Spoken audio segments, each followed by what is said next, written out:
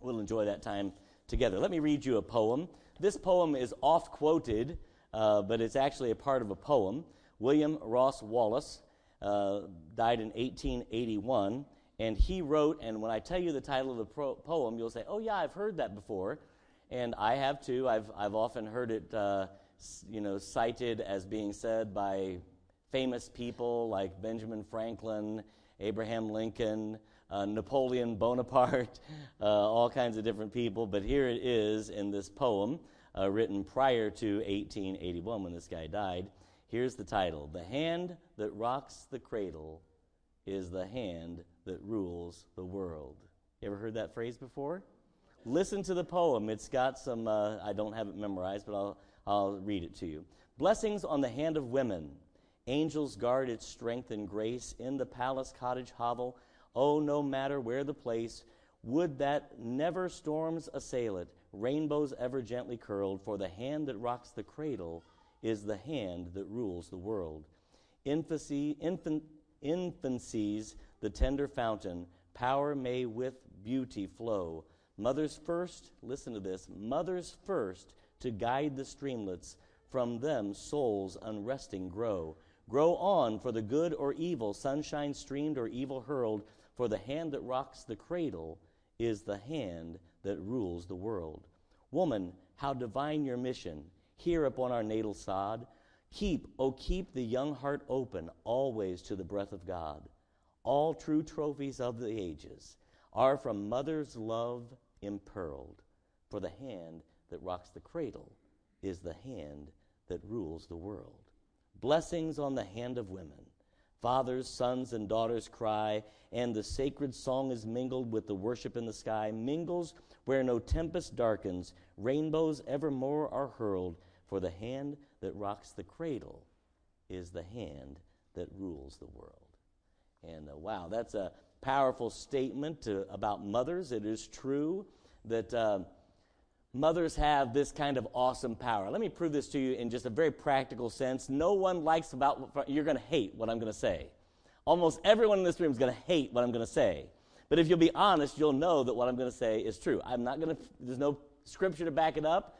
This is the observation of thousands of years of observation. Here it is.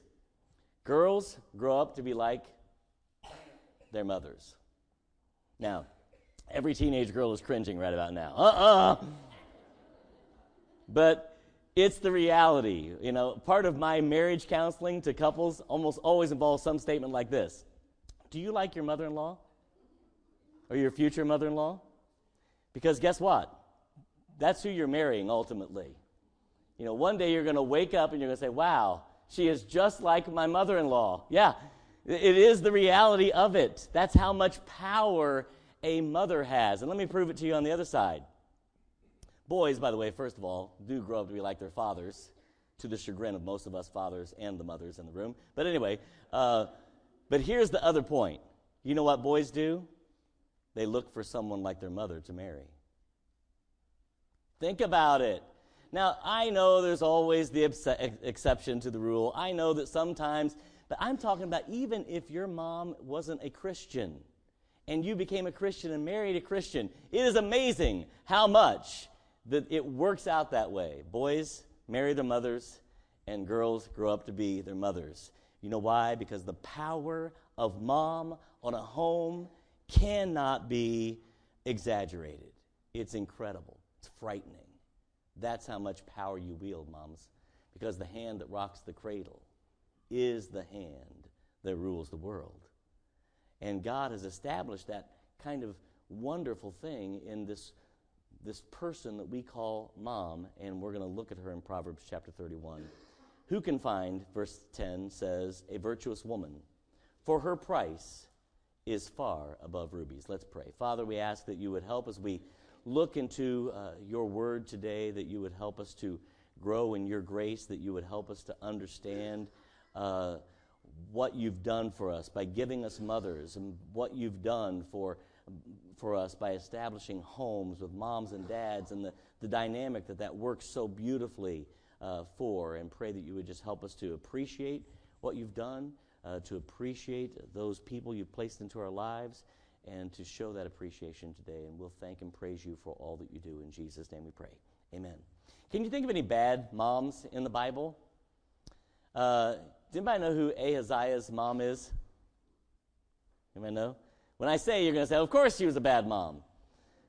Jezebel. Thank you, Brother Tim. That's exactly right. Jezebel was Ahaziah's mom.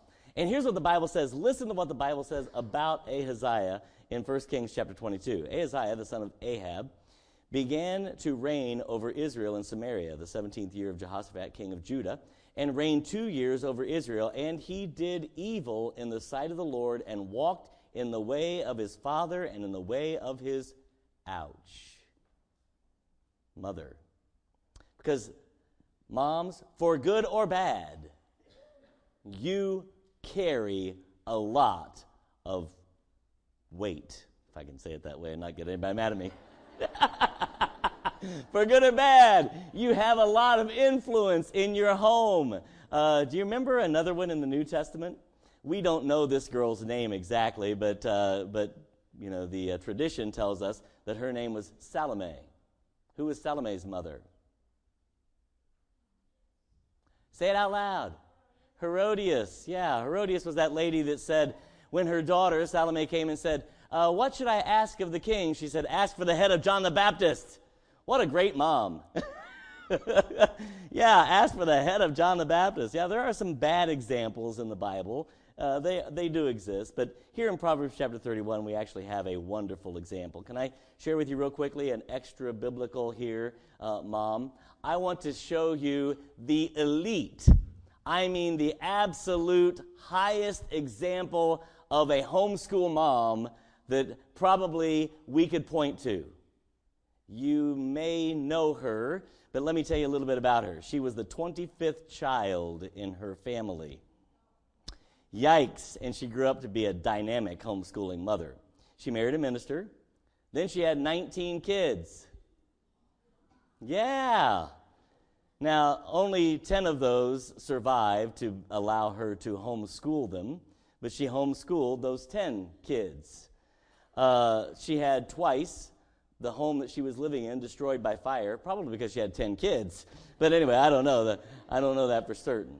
One of her infant sons almost died in one of those fires.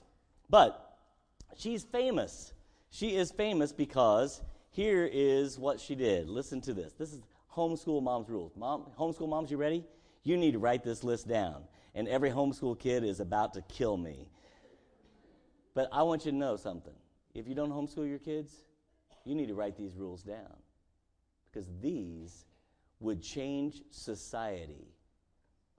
Number 1, eating between meals was not allowed. Mean mother. Number 2, children are in bed by 8. Ouch. Number 3, of course, granted, this was prior to television. I'm just kidding. Kids are in bed by 8. Number 3, they are required to take medicine without complaining. Number 4, subdue self-will in a child and those working together with God to save a child's soul. Working together with God and subduing my child's stubborn self-will so that God might save them. Number 5, teach a child to pray as soon as he can speak. That's a good rule, don't you think? Number 6, require all to be still during family worship. By the way, that assumes that there's family worship, right? Number 7, give them nothing that they cry for and only that which they ask for politely. Whoa, do you think that would change your home? If you cry for it, you don't get it. If you ask for it politely, we can talk. Number 8, to prevent lying, punish no fault which is first confessed and repented of. Okay, don't be too quick to punish. If they've confessed and asked for forgiveness, then it's done. Interesting. Number 9, never allow a sinful act to go unpunished. Number 10, never punish a child twice for a single offense. Number 11, comment and reward good behavior. 12, any attempt to please, even if poorly performed, should be commended.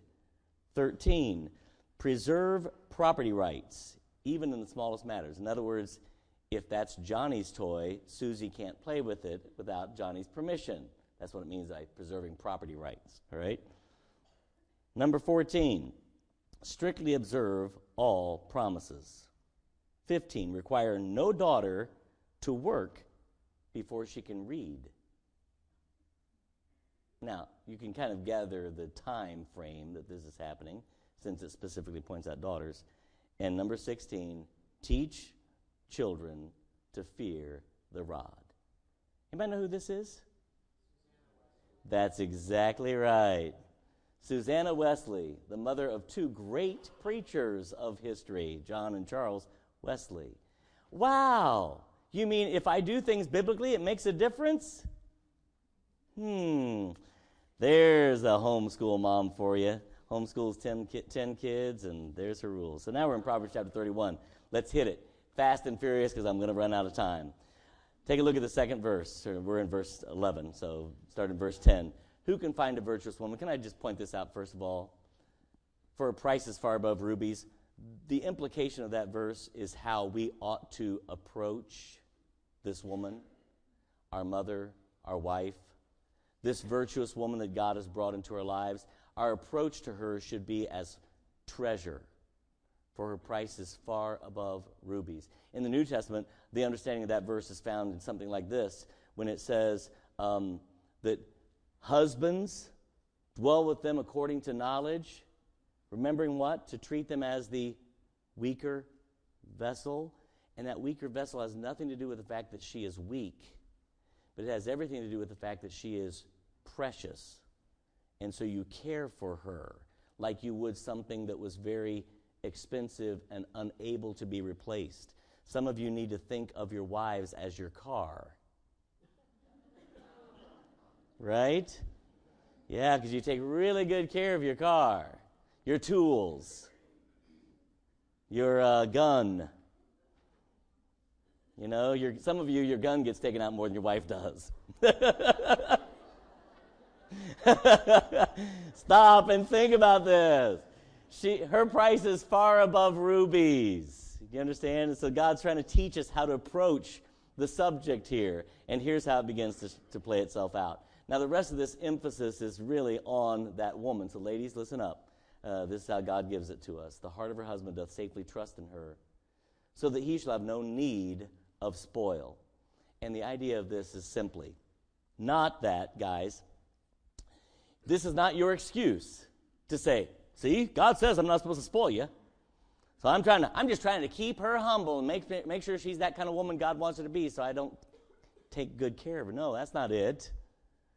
But ladies, if you're the kind of person that says, if I'm not going to be happy unless, and he has to constantly do to make you happy, you're missing out on being this godly woman. Do you understand? He should have no need of spoil. Guys, you should bring her flowers. You should. But ladies, if he doesn't, that doesn't mean you should punish him. That's the idea. There's no need of spoil. You should bring her flowers because she is the most important thing in your life apart from Christ. Right? She is that weaker vessel, and you should care for her as such. Her price is far above rubies. But, ladies, don't be demanding of it. She will do him good and not evil all the days of her life. This is what this godly woman looks like. Now, all the days of her life would include when you're at the beauty shop, ladies. My wife was a beautician for years. She still is technically, but she doesn't practice. But the stories that ladies start telling about their husbands in beauty shops would, if I had hair, make it stand on end. Do you understand?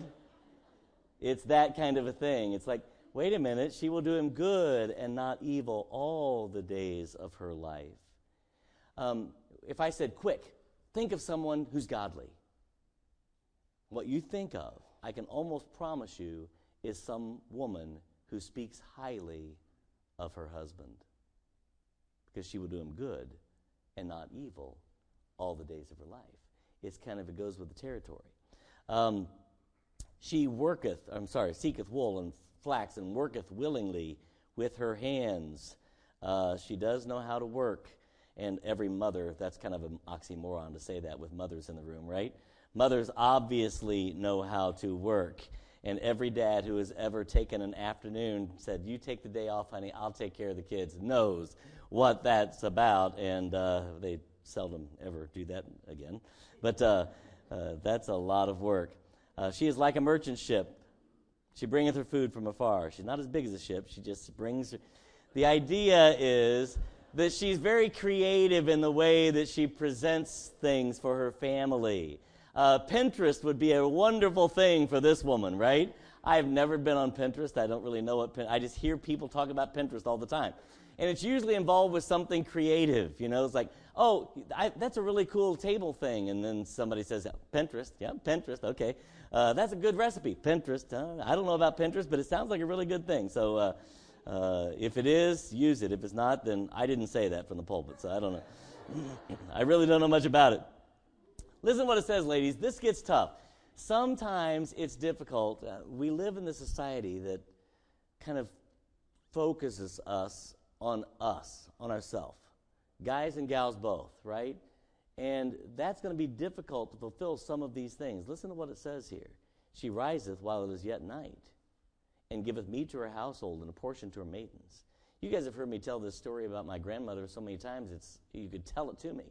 But, my grandmother, would feed 40, 50 people every day for the whole 3 or 4 day weekend. We would all gather at the house. And when I say gather at my grandmother's house, you need to see it. It's still existing. And it's a 3-bedroom house. 2 of those bedrooms are counted, they're actually the attic. The ceiling goes like this, and you go up, and if you go this way, you go to one of the rooms. If you go that way, you go to the other room. And you had to go through the bathroom to get to those stairs. And there's another bedroom, a living room, a kitchen, and what you and I would call perhaps a breezeway today, which was a space in between the living room and the kitchen, where the bathroom went off this way, and the other one was just kind of an open room, where she threw, literally, Grandma's feather bed was in there. And all of us kids would fight over who got to sleep in the feather bed, because we thought it was a novelty to sleep in a feather bed. Little did we know that it probably was nasty to sleep in the feather bed. So they would accommodate us. They'd pile about 6 of us grandkids in the feather bed. I'm not making it up. And there'd be like 6 of us sleeping there. And so it's right off the kitchen. And every morning, about 4 o'clock in the morning, you'd hear my grandmother. And she'd be humming, usually Amazing Grace or the Old Rugged Cross. And she shuffled. Well, I didn't know why she shuffled. I thought she just liked that noise. It sounded like sandpaper. Her floor wasn't, it was old, and it was like a wooden plank floor. And well, she shuffled because she was in her 80s. I'm not making that up. She was in her 80s. And she's fixing breakfast by herself. And at 6 o'clock, everybody gets up, and all 40 of us eat breakfast. That's what was she rises while it is early. And ladies, there's a sacrifice to being a godly woman. This doesn't happen naturally. If you want to be this godly woman, you're going to have to work, but it's this working with a sacrifice of having a focus on other people. Guys, listen up. This is this woman, this godly woman. I say this every time I go through this, almost every Mother's Day. I kind of go through this for us to remind us. Never one time does God say, it's not good that woman should live alone. She needs somebody to help her. Never one time does God look at a woman and say, that poor woman, she can't make it by herself. She needs some help. But God did look at a man and said, he can't do this by himself. He needs some help. And he gave us a woman. I'm serious. And so there was a time in our Baptist churches in which we belittled women as if they were property, as if they were somehow lesser human beings, and somehow that they needed us in order to survive. That is not biblical. It's not in the Bible anyplace. We need them to survive. That is in the Bible. It's there. It's not good. And by the way, God was looking at this guy right here when he said it. I am not a loner. I like being around people. I do. I like people. And God looked at John Ray and said, it is not good, that poor guy. And he gave me a wonderful woman in Melody and a wonderful mother. And that's what he does. But look at what the Bible says here. She considers a field. And I'm always amazed at this. Can you imagine coming home and your wife saying, oh, by the way, I bought a field today? In my wildest imagination, I cannot imagine. I mean, it's kind of like a big deal around our house. If I come home, my wife says, I bought a pair of tennis shoes. Okay, let's look at the budget again. Can you imagine having this woman who is so business savvy and capable that she's able to buy a field? That's what the Bible describes here. She considers a field and buys it. With the fruit of her hand, she plants a vineyard. She girdeth her loins with strength and strengtheneth her arms. She perceives that the merchandise is good. This woman has a brain. She actually is able to function. It's an amazing thing that she can do this. And God gave us this virtuous woman. And guys, we're hurting our families if we don't allow this woman to blossom in our home. If we don't allow her to have the opportunity to use the strength that God has given her. I am not suggesting that you and I surrender our responsibility as the head of our home. That's not the suggestion. One day we will stand before God, and us, without our wife any place near, are going to give an account for what our home was like. Because God put us in charge. That's what it means to have authority. And God gave us that. I can't hide that from you, ladies. God gave us that. And it's a wonderful thing for you, ladies, because God protects you because of that. Right? You're protected. We stand between you and God. But the guy who does not learn how to use his wife's strengths because somehow he is threatened by the fact that she can think is a guy who's missing out on the gift that God has given to him. This is the wonderful, godly woman that God has given. She's capable. Let her use her strength to build the right kind of home. And that's what God's describing here in this woman. She layeth her hands at the spindle and holds her hands hold the distaff. She stretcheth out her hand to the poor. Yea, she reacheth forth her hands to the needy. She's compassionate. She's caring. She's a worker. She takes care of the things that need to be done. She's getting up and putting others before herself, etc., etc. She's not afraid of the snow because her household is cared for. She already knows that she's taking care of the things that her family needs. She makes herself coverings of tapestry and clothing as a silk and purple. And can I just say this? She cares about how she appears to her husband. That's what the Bible's saying here.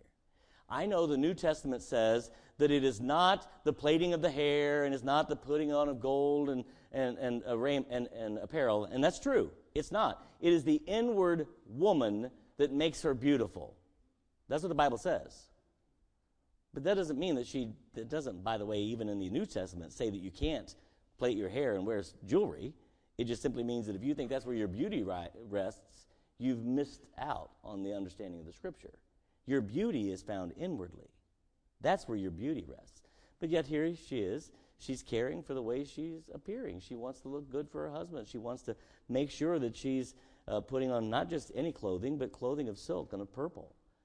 I love this next phrase. Her husband is known in the gates. You know what that really means, guys? It means that when you walk by, people say, oh, wow, look, there goes Melody's husband. That's what it means. It means that because you've allowed your wife to blossom and because you've helped her to grow into the godly woman that God would have her to be, that her testimony makes you something special.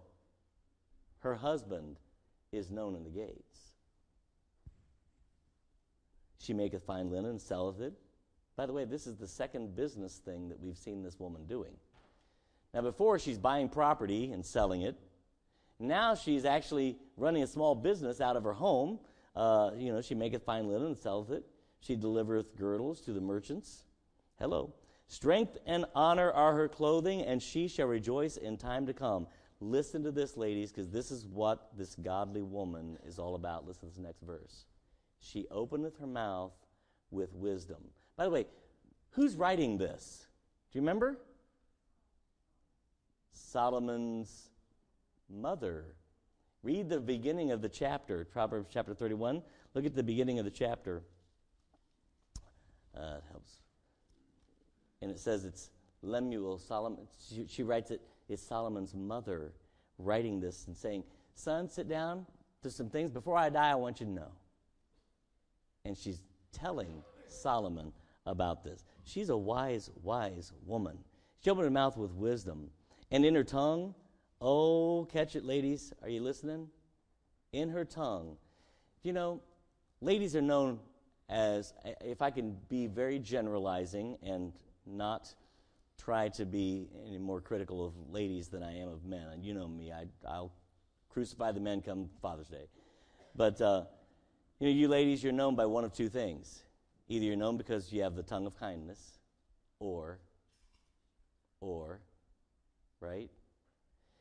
Hell hath no fury, as the saying goes, right? Than a woman scorn. I tell you, there's hardly anything worse than having a woman be your enemy, right? And so either there is the law of kindness in that tongue, or it becomes a very ugly situation very fast. To be this godly woman requires that James approach to our tongue, bringing our tongue under control, and the law of kindness being in that tongue. She looketh well to the way of her household, and eateth not the bread of idleness. And here's where I want to finish it up. Her children rise up and call her blessed. Now, my mom's been with the Lord now for about 8 years, believe it or not, almost 9. And it's hard to believe it's been that long. For me, anyway. For you, it's like, some of you are like, who's your mom? You don't even know who she was, but it's hard to imagine. But one of the things that I wanted to try to do when I started growing in Christ and I saw this passage, I did not want to be like one of those people who waited until my mom was gone to tell her how blessed I was to have her in my life. So I'm saying to you kids that still have your mom here, listen up. Children of a godly woman, rise up and call her blessed. And if you have been so blessed as to have a mom who loves you and loves the Lord, and she's still here, you need to grab hold of this verse and do what you need to do. Look at what the next thing says, guys. Her husband also. Sing her praises. Melody and I will have been married 30 years this year. And I've noticed, I know, yes, it makes me old, I know. And I've noticed that I tend to take for granted what God has given me. Whereas I used to rise up and call her blessed. I find it very easy now, if I'm not careful, to point out the irritable things, because I know it might find it hard to believe, but every now and again, I get irritated. Can you imagine if you were Melody? I wonder how often I irritate her. Don't say. But anyway, you get the idea. It's like, I find it easy, if I'm not careful, to jump on the things that I didn't like. And yet the Bible says, and I have been blessed. God has given me a godly wife and a godly mother for my children. There is a reason that my children are still in church today. You're part of that reason, but the biggest part of that reason is sitting right back there. They have a godly mother. And her husband also rises up and calls her blessed and praises her, it says. Many daughters have done virtuously, but thou excellest them all. Favor is deceitful, beauty is vain. But a woman that feareth the Lord, she shall be praised. Give her of the fruit of her hands, and let her own works praise her in the gates. And the joy of motherhood and fatherhood is that as our kids grow up, the kids become our praise. They really do. That's why it's difficult, guys. Kids, listen up. And some of you who are older but still kids, when you're not doing right, it hurts your parents in ways you can never really fully know. Because the parents of kids who are doing right, those kids are their praise. Let their works praise them. But when we don't do right, it becomes, read the book of Proverbs. It becomes hurtful to mom and dad. So here we are today, this place where we want to honor mom and dad. You want to honor them? Well, rise up and call her blessed. You want to honor them? Then show forth the work that she has put into your life by living the life that she has raised you to live. And that'll be a blessing to her and to you. Heads bowed.